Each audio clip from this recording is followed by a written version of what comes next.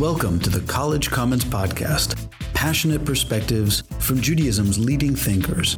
Brought to you by the Hebrew Union College Jewish Institute of Religion, America's first Jewish institution of higher learning. My name is Joshua Holo, Dean of HUC's Jack H. Skirball campus in Los Angeles, and your host. I'm very excited to welcome you to this episode of the College Commons Podcast because we're going to speak with Jordan Reimer, who is currently a policy analyst at RAND in the Defense and Political Sciences Department. He has an MPA from the Woodrow Wilson School at Princeton University, and he studied in Egypt and Yemen. He served as a policymaker at the Department of Defense and was an intelligence analyst at the New York City Police Department. He's also a lecturer and course instructor on such topics as conflict and insurgency in the post-Arab Spring Middle East, radicalization, and political Islam, most recently at New York University. Jordan, it's a pleasure to have you. Thank you for joining us. Thank you for inviting me. I want to start off with the perspective of an informed and engaged layperson with respect to the policy and security issues in the Near East, especially in light of the fact that Trump recently withdrew our small forces from Syria. But it's a general question I want to ask. It seems to me, in my imagination as a non-expert, that the collective interests of what I'll call the West, U.S., European, and Israeli, for the moment we'll call them a block of interests, and you can correct me if that's not appropriate. But it seems that that block of interests, now even more than in the past, trips over itself in the Middle East. So when Trump, for example, leaves Syrian Kurdistan, he helps the Turks, who on the one hand are our traditional allies, which you would want to help, but he also harms our ability to work with the Kurds in order to fight ISIS. Similarly, for example, Assad is both an enemy to Israel and the United States, but over the years, over the generations really of his family, the Assad family has kept a lid tamping down all kinds of bad actors against us who happen to be in Syria. So it seems like our own interests run at cross currents to one another in highly complicated ways. Is it just that we're aware of that more now, or is that built into any complex political reality in the world, and certainly in the Middle East? It's funny, it reminds me of this letter to the editor that came out in a newspaper right in 2013, right when the Egyptian military overthrew the Morsi government. And it just laid out the fact, and I wish I could have memorized it, but it essentially lays out the fact that the U.S. supports democracy and the Muslim Brotherhood was democratically elected, but the U.S. Also supports Saudi Arabia, which is a close ally against Iran. But Saudi Arabia is supporting the overthrow of the democratically elected government. And so just the nature of the complex ties between all these different factions, it's inherently complex. Every single actor in the region has multiple interests, and they don't always coincide. U.S. interests don't always coincide with European interests or necessarily Israeli interests.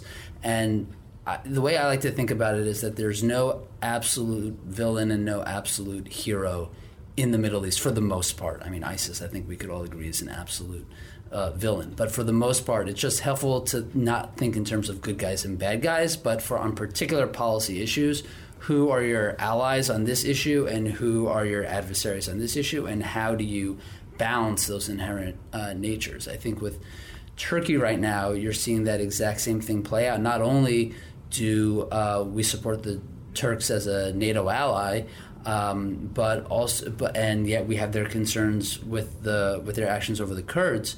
But same thing with Russia. Turkey has embraced Russia much more closely since the Syrian civil war, or since Russia's entry into the Syrian civil war in 2015. And so now you have Turkey, who's getting air defense systems from Russia, and so now you have a NATO ally using Russian weapons. So that's inherently a complex dynamic. I mean, the dynamics all across the region are inherently complex, and that is not just the case today. It was the case in 2013, since the Arab Spring, and even before that. Yeah, but basically, complex is a polite way of saying mashugana. I mean, it's crazy the cross currents here. Exactly. The way I like to talk about it is simultaneous and overlapping wars in the Middle East. The way I like you try to break it down to its most basic building blocks, and the way I like to think about it is that there are essentially three meta wars, three big wars happening in the Middle East, and from that framing, you could sort of understand where everybody's interests lie. So the first big meta war is the campaign against Iran, or the Sunni-Shia conflict, but Israel being on Team Sunni, where all across the region, the Sunni state, the Gulf states like Saudi Arabia and the United Arab Emirates are trying to push back against Iranian interests and Iranian allies. Allow me to interrupt, including the Arab countries, such as some of the Gulf states and Iraq, that have either significant minorities or even Iraq, I think, has a slight majority of Shia population. Is that true? So a number of these countries do have significant Shia populations. I would not include Iraq in that block. Iraq is very deliberately, because it has such a large Shia and such a large Sunni and such a large Kurdish population, really tries to avoid taking sides in the Sunni-Shia conflict, does not want to be the site of U.S.-Iranian hostilities, but it is much more so like Bahrain, Saudi Arabia, United Arab Emirates. Bahrain does have a Shia majority, but it is ruled by a Sunni monarch. And Saudi Arabia has a large Shia plurality in a oil-rich region, but they are a predominantly Sunni country controlled by a Sunni family. So I've diverted you to the weeds, back to our original point about these cross currents and overlaps, but you're trying to give us the meta. So the first meta war is Sunni versus Shia. Sunni versus Shia, and that took place in Syria. That's taking place right now in Yemen. That's taking place directly between the countries themselves in the Gulf, where this past summer you had direct hostile activity from Iran into Saudi Arabia. It's taking place amongst proxy groups in Iraq and Syria. And in Bahrain, you had the Arab Spring in Bahrain, and the Saudis shut that down very, very quickly because they were afraid of Iran lending support to the popular protests. And then the other big meta war in the Middle East that helps explain a lot of what's going on and a lot of what people see is an intra-Sunni conflict, a conflict amongst the Sunnis themselves, where you have traditionalist powers, again, like Saudi Arabia and the United Arab Emirates, who like keeping the pre-Arab Spring status quo, where regimes are in power, the governments kind of control the religious atmosphere of the country themselves, versus political Islamists like the Muslim Brotherhood and their state allies like Qatar and Turkey, which push for or acknowledge a more grassroots sentiment amongst the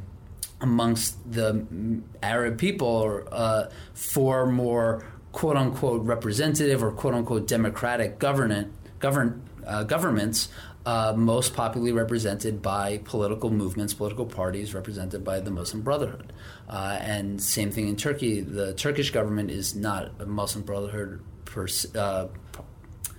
Erdogan's government is not a Muslim Brotherhood party per se, but it is very much aligned with the same political Islamist tendencies or ideologies. And so what you have now, in 2017, you had the embargo against Qatar, which seemed to come out of nowhere by Saudi Arabia and Bahrain and United Arab Emirates. That was due to Qatar's trying to support Muslim Brotherhood, political Islamist elements in the region. And so that war is still playing out very hotly in Libya, where you have a would-be strongman trying to take over the whole government.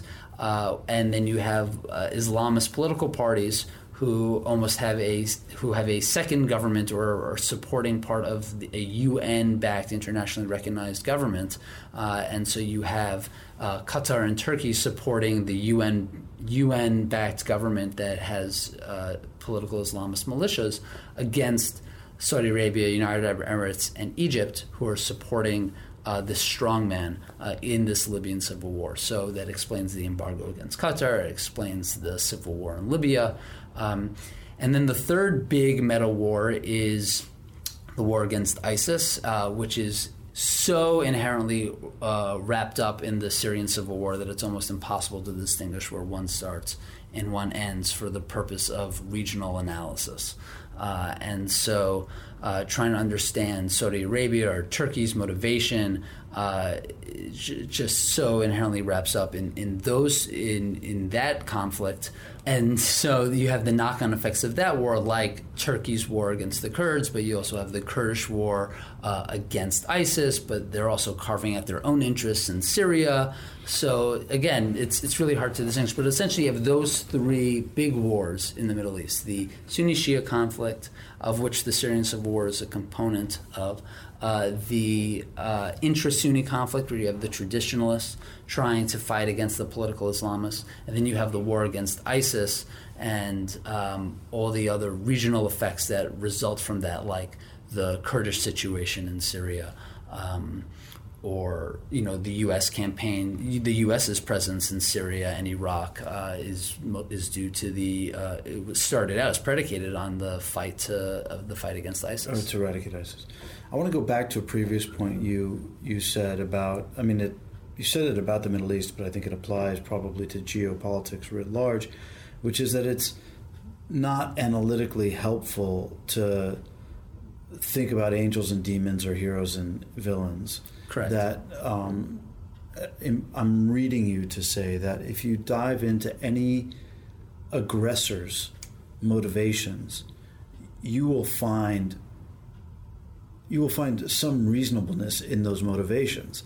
That if someone is aggressive, that they're probably aggressive for a reason that, if you boil it down, is a reason that on one level or another most of us can probably identify with, even if we find ourselves on the opposite side of that conflict. Agreed. If that's the case, and I heard you right, and since your job is a policy analyst, and since, as we were saying before, your job is to present policy makers with actionable, straightforward analyses that can shape not only their perspectives but their decisions, those policymakers whom you're serving by giving them the best, most accurate information you can muster, their stock in trade is often villainization and demonization. In other words, when I say policymaker, I'm overlapping to some degree with politics. Exactly. That's where I would push back against policymakers versus politicians. And you think that the politicians rely more heavily on the caricatures than the policymakers?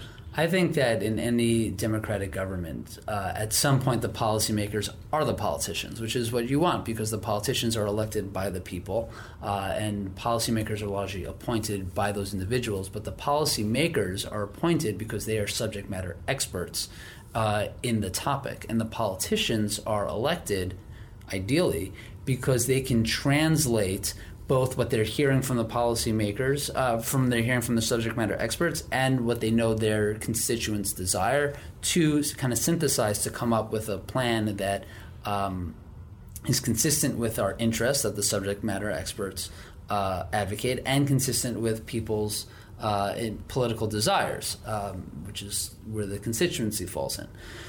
So to get to the heart of your question, I think that politicians might speak in polemics, but policymakers or subject matter experts within the policymaking bureaucracy don't speak in polemics. So I get the fact that there's a difference in speech and analysis. I'm worried about the fact when those two things conflict. And I'm worried about our President Trump, for example, who is comfortable reverting to demonizing language, and most presidents have been when the rubber meets the road.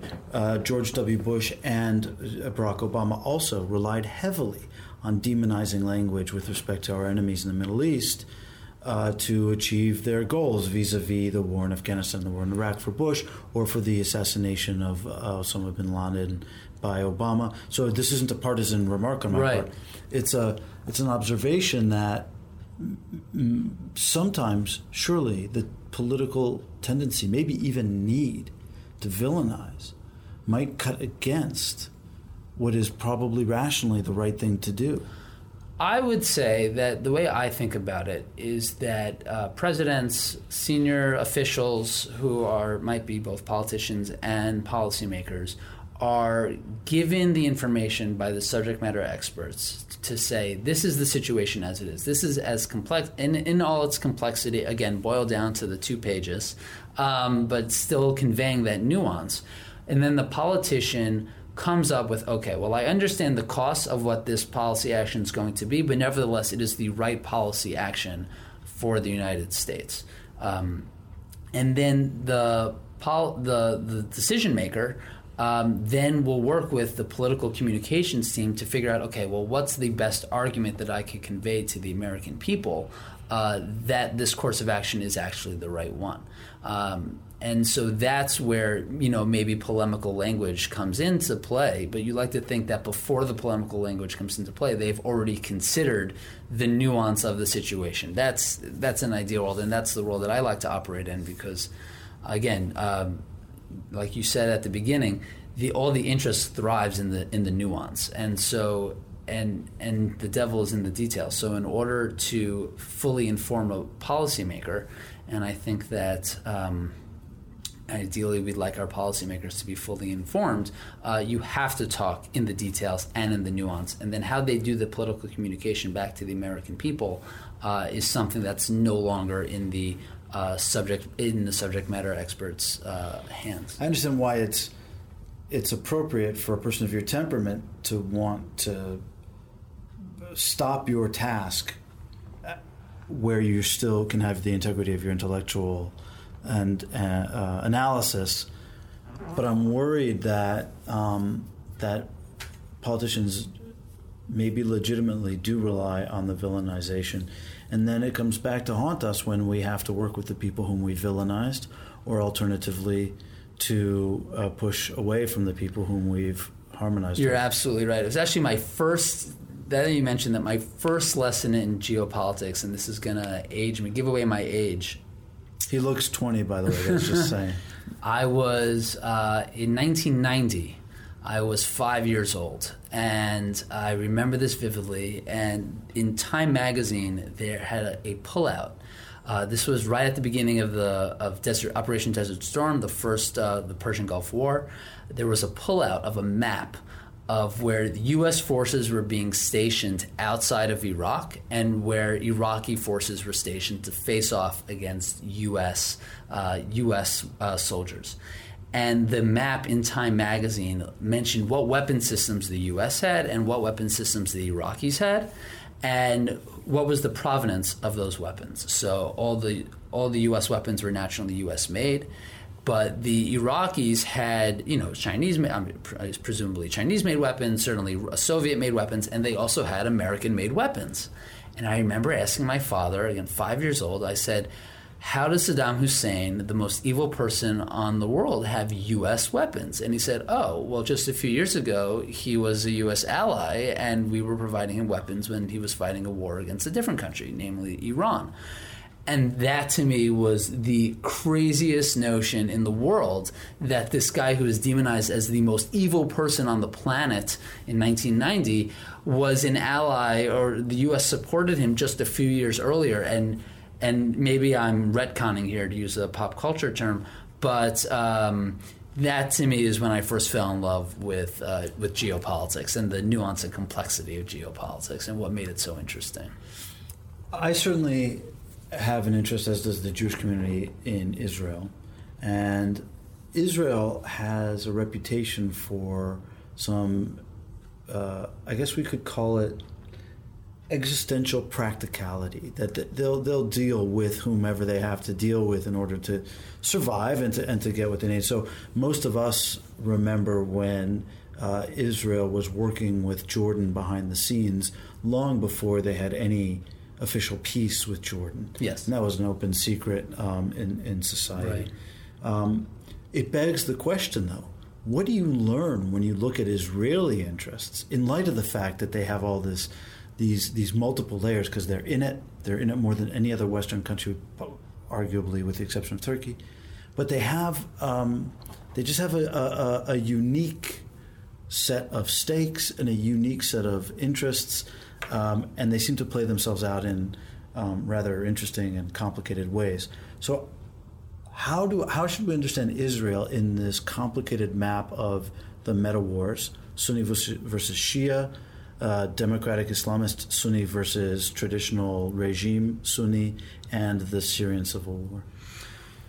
So Israel, you're absolutely right. Israel does have to work with unsavory characters and works with people under the radar, below the scenes. But Israel's actually been very open about its policy in the past few years. With regard to the meta wars, Israel has gone all in on Team Saudi Arabia Emirates.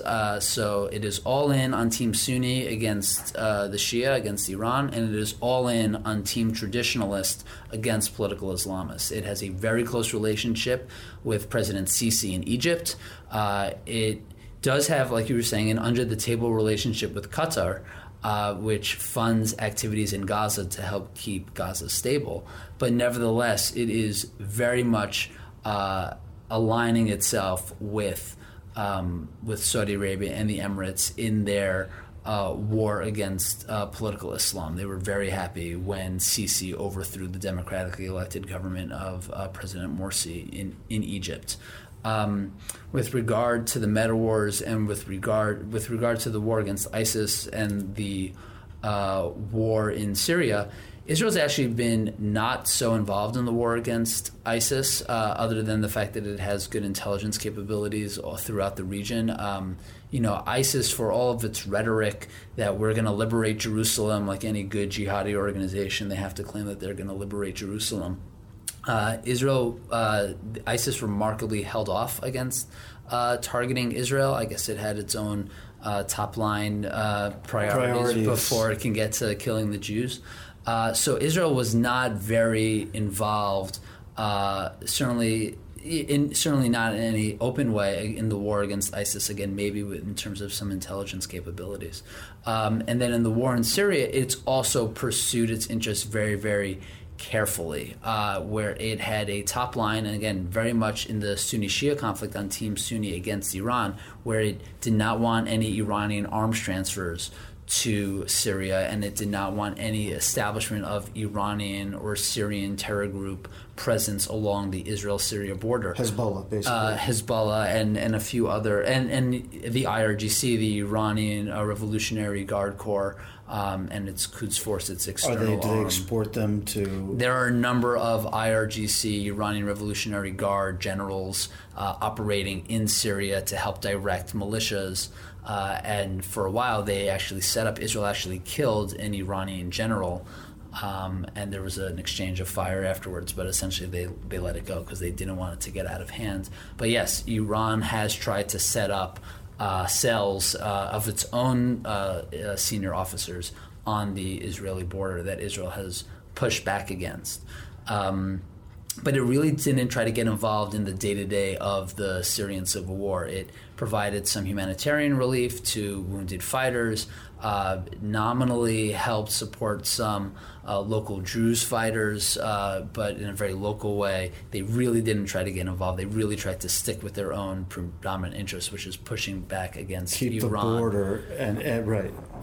Exactly. But with regard to Israel needing to deal with some unsavory characters surreptitiously, I think what's really interesting is where Israel has to deal with Russia in Syria in a way that the U.S. wishes it didn't have to, or that the U.S. wishes the U.S. didn't have to. Whereas the U.S. is very frustrated at Russia's resurgence in the Middle East and their new power broker status in Syria, it almost comes as a sort of salve to Israel. Israel has a very good relationship with Russia. Prime Minister Netanyahu has a good relationship with President Putin. They meet frequently. And Russia understands Israel's interests in Syria, namely pushing back against Iran or any anti-Israel terror group, and allows it to operate in a way that is consistent with Israel's interests. And it's not a moderate. Russia's not a moderating force in Syria for Israel's interests, but at least it's an open ear in a way that if Russia were not there, things could spiral much more out of control. The fact that Russia has a good talking relationship with both Israel and Iran and Assad helps maybe keep things from toning down, keeps the political communication, as it were, from instead of being hostile communicating via shooting at each other, maybe this provides an intermediary of communicating. A channel of sorts. Exactly. Is it accurate to say that Israel's engagement with one of the meta wars, namely Sunni versus Shia, okay, is it accurate to say that from Israel's perspective that basically means dealing with Hamas and Hezbollah? No. So by Israel push on Team Sunni in the Sunni-Shia conflict, it helps provide a regional coalition against Hezbollah. Hezbollah is a Shia group that's aligned with Iran, and so Israel, for the first time, now has regional allies in helping push back against Hezbollah's presence, which has been a boon to Israel. Hamas is actually a very interesting sticky wicket, as it were, because Hamas is a Sunni group that has its origins in the Muslim Brotherhood. It is the quote-unquote the Muslim, or was the Muslim Brotherhood affiliate in Palestine, the Palestinian territories. It viewed itself as the Muslim Brotherhood affiliate in Palestine. It has interestingly distanced itself from the Muslim Brotherhood given this regional war against the Muslim Brotherhood, but it also distanced itself from Iran at the beginning of the Syrian civil war because the region was dividing itself into Team Sunni or Team Shia.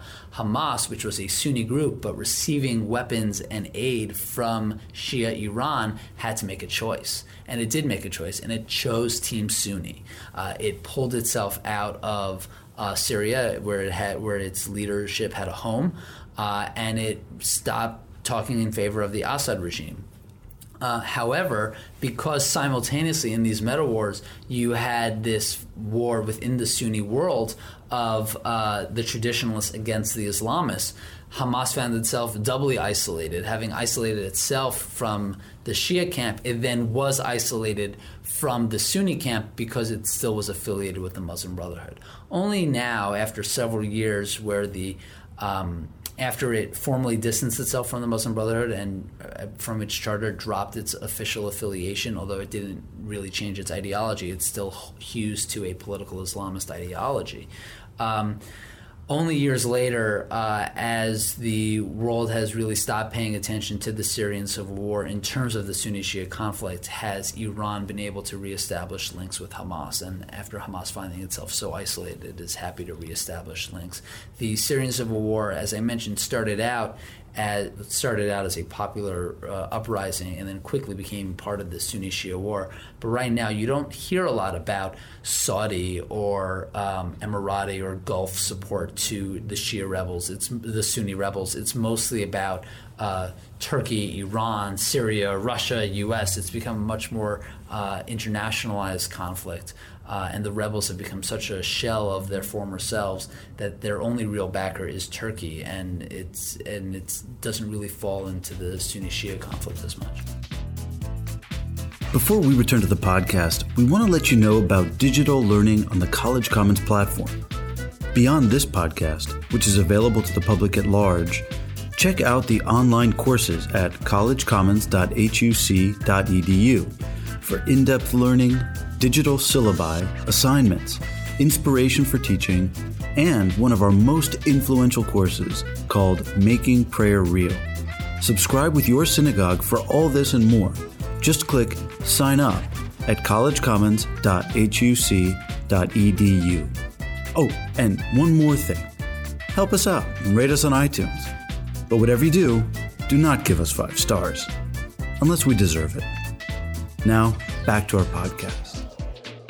So I'd like you to take a step back from your purely analytical role and speak as a Jew in America, a person who experiences the communal conversations that we have, and reflect on what you think American Jews, when we think about Israel, the Middle East, what are we missing? What's a key ingredient that we're not talking about? Or alternatively, or additionally, what are we misunderstanding?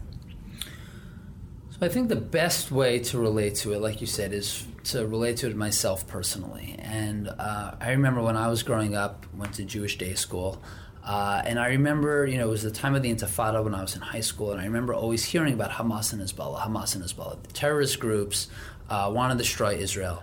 But I never learned about them with any degree of detail, and we were never taught them about any degree of detail. It took me till college before I learned that Hamas was a Palestinian group, a Sunni group with roots in the Muslim Brotherhood, whereas Hezbollah was a Lebanese Shia group that started with Israel's invasion of Lebanon in 1982.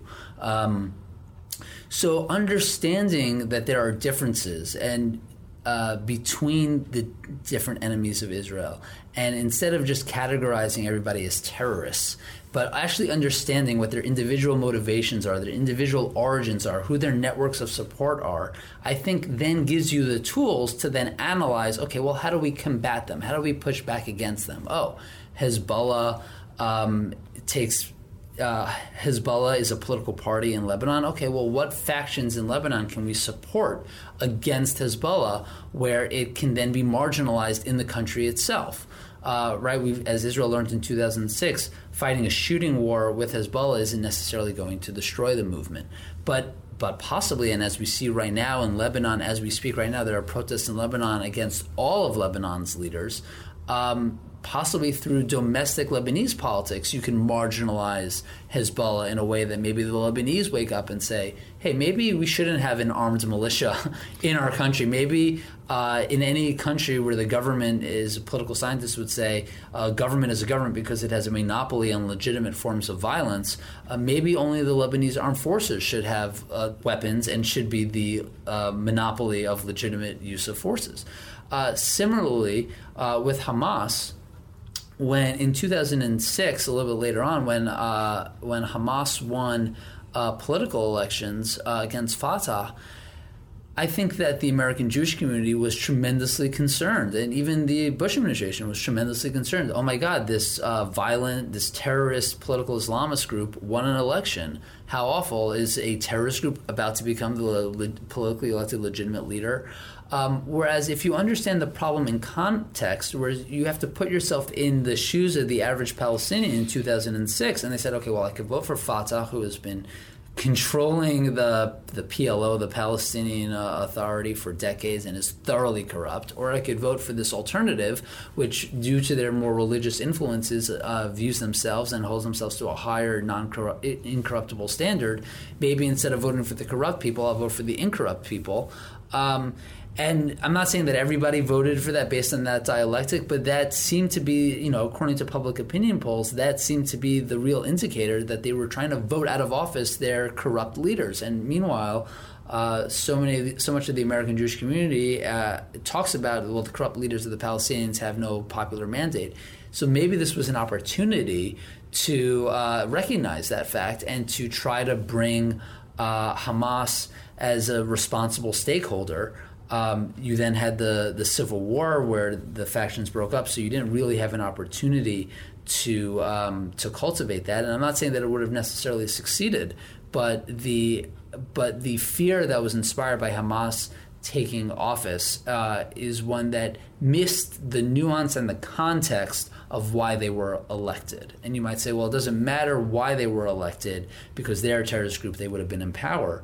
But to me, I would argue, well, you have to look at the average Palestinian who voted for them. And why were they voting for them? Was it because they wanted to destroy Israel, or was it for their own domestic political needs? And, much like American voters who you can't get them to think about foreign policy when they vote, they think about their own domestic needs, the economy, education, healthcare. maybe that's the same holds true for the Palestinians who think more in terms of domestic issues than "quote unquote" foreign policy issues, of which Israel would constitute.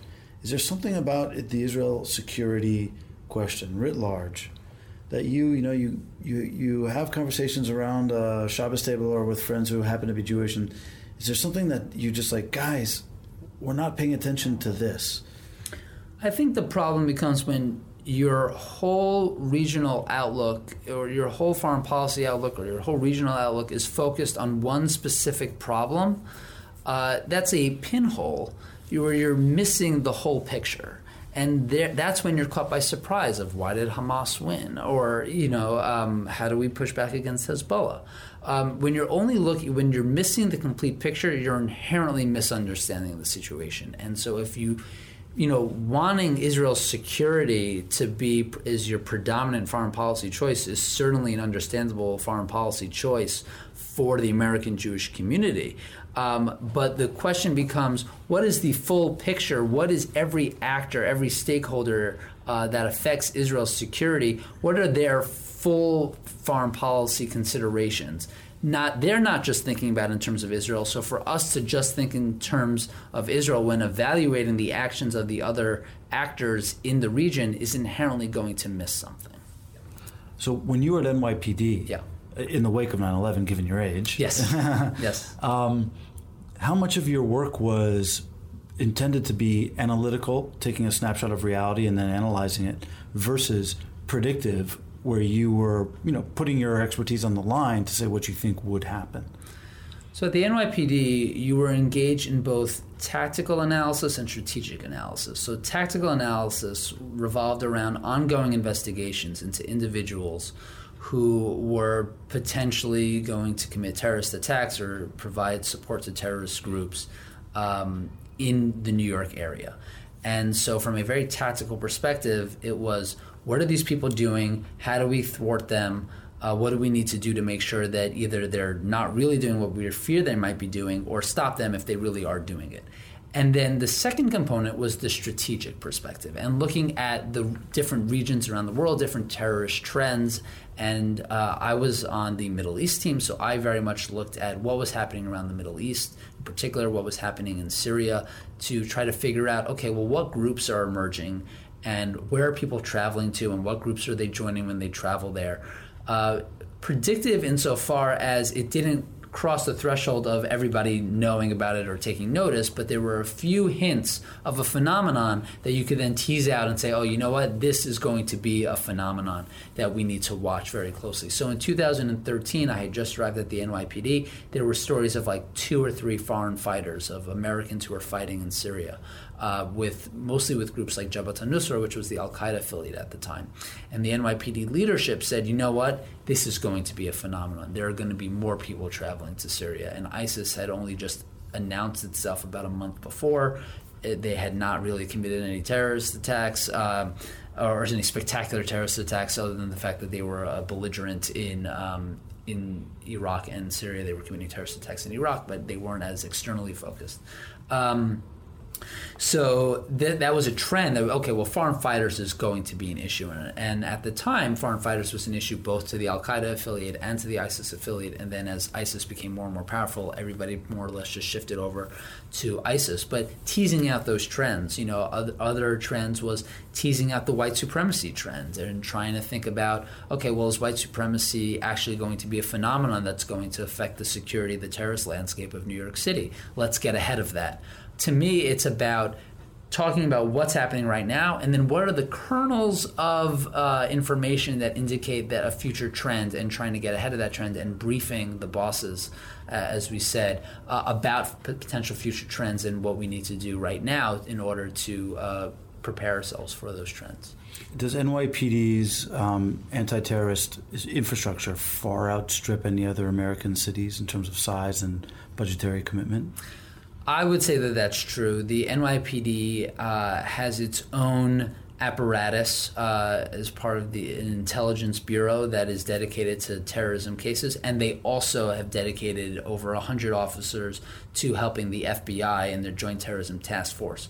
Most other law enforcement agencies around the country just dedicate officers to the Joint Terrorism Task Force that's led by the FBI as part of an interagency process in different cities across the country. The NYPD does that, but also maintains a parallel organization.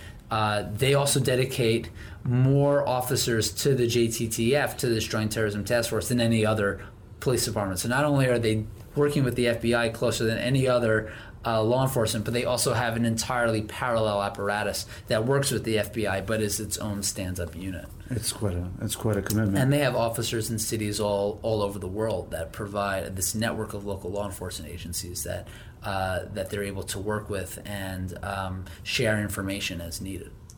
So one tends to think of one's own time as the most chaotic, most dangerous, most extreme, whatever. Right. And that's natural enough, but you have an analytical perspective of some stretch of history into the recent past to today. So I'd like you to kind of rate the complexity and the chaos and the violence in the Middle East today as compared to previous iterations that you have expert experience with. I think that there's been a number of periods of turmoil in the Middle East. You had the Arab Cold War in the 1950s, where you had Egypt fighting what people call its own Vietnam in Yemen. You had the Iran-Iraq War. You have a lot of periods of turmoil. I think, to me, the Arab Spring was an inflection point where, for the first time, you had real democratic uprisings in the region.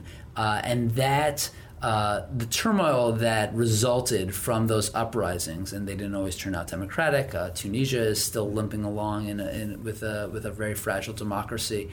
The region today is still feeling the after effects of the Arab Spring. We tend to think of the Arab Spring maybe as, well, that was a phenomenon that ended, but the Syrian civil war resulted from the Arab Spring. The war in Yemen was a direct outgrowth of the Arab Spring. The conflict in Libya was a direct outgrowth from the Arab Spring.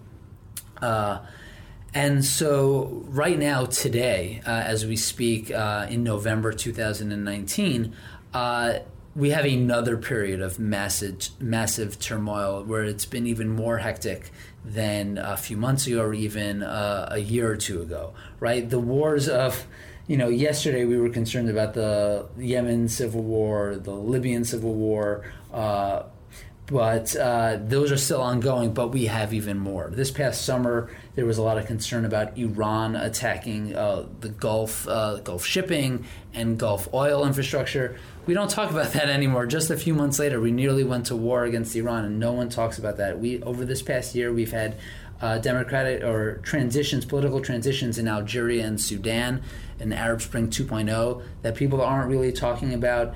In the Yemen civil war, when the United Arab Emirates pulled out this past summer, that led to an intra-civil war, a civil war within a civil war, where one of the factions fought against itself. And these are all the conflicts that we're not talking about because we're talking about the conflicts of today. And today you have Turkey's war against the Kurds in Syria and trying to figure out the ceasefire dynamics of that. You have the death of al-Baghdadi and his deputy. You have ongoing protests in Lebanon, which led to the official resignation of the prime minister. You have protests in Iraq, where the prime minister has indicated that he'd be willing to step down in a constitutional process. You have protests in Egypt for the first time since 2013. So, as we speak today, the region once again seems to be in turmoil for various different endogenous reasons. Not necessarily, there's no necessarily a grand coherent narrative of why this is happening. Right. The meta wars make a lot of sense out of a situation, but fundamentally, there are wheels within wheels all the time. Exactly. The way I like to think about it is that the meta wars are top down. That's the states imposing themselves on local players. So you have Turkey imposing itself on the Kurds. You have the Emirates and Saudi Arabia fighting Yemeni proxies in Yemen, or in Yemen predominantly today. Whereas right now these protests seem to be a bottom up, where you have protests in Egypt against the regime, protests in Iraq against the government, protests in Lebanon against the government. So you have both these top down and bottom up Which forces. is why you use the term Arab Spring 2.0? Certainly. Well, it's actually very interesting that you say that. So the Arab Spring 2.0, I said with regard to Algeria and Sudan, which were authoritarian governments that were overthrown or put into political transition due to mass popular protests. What I call what's happening today in Lebanon and Iraq, I would actually call the bizarro Arab Spring. So whereas before the Arab Spring, and again in Algeria and Sudan earlier this year, you have authoritarian governments that don't allow political expression or representative government. The only way to indicate to the government that, hey, I have a problem with the way you're governing things, the way you're running things, is through mass protest, ideally nonviolent protest. But what you have in Lebanon and Iraq are actually nominally, and not just nominally, but fairly representative governments, right? Iraq holds free and fair elections. Lebanon holds free and fair elections, albeit in a confessional sectarian system. But right now, it's almost as if the protesters are taking the lessons learned from the Arab Spring of saying we need mass protests to overthrow our leaders.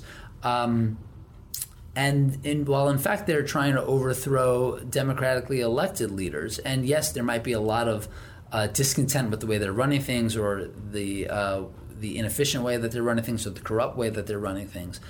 But I would say that they need to be careful of what they wish for to overthrow governments in an extra constitutional process, especially representative governments, is asking for would-be populist dictators to take control and to say, the elite are corrupt, let me represent your interests. And that's exactly what happened in Egypt in 2013, where you had the military step in and say, you know what, we're going to take over. We heard the voice of the people. We're on the side of the people, and we're going to overthrow this government because they're corrupt and not representing the people. And now you have President Sisi, who is just as much a dictator as Hosni Mubarak was. In Lebanon, there's less of a fear of that. The military is not particularly a powerful institution, but Iraq, you never know if a military leader could step forward and take over. So it's almost a situation of be careful what you wish for. Political expression is very important, even especially in a democracy. We have protests in the United States all the time, but trying to overthrow a government via extra constitutional means is not an ideal recipe. You would like to ideally work through more representative constitutional means to do so.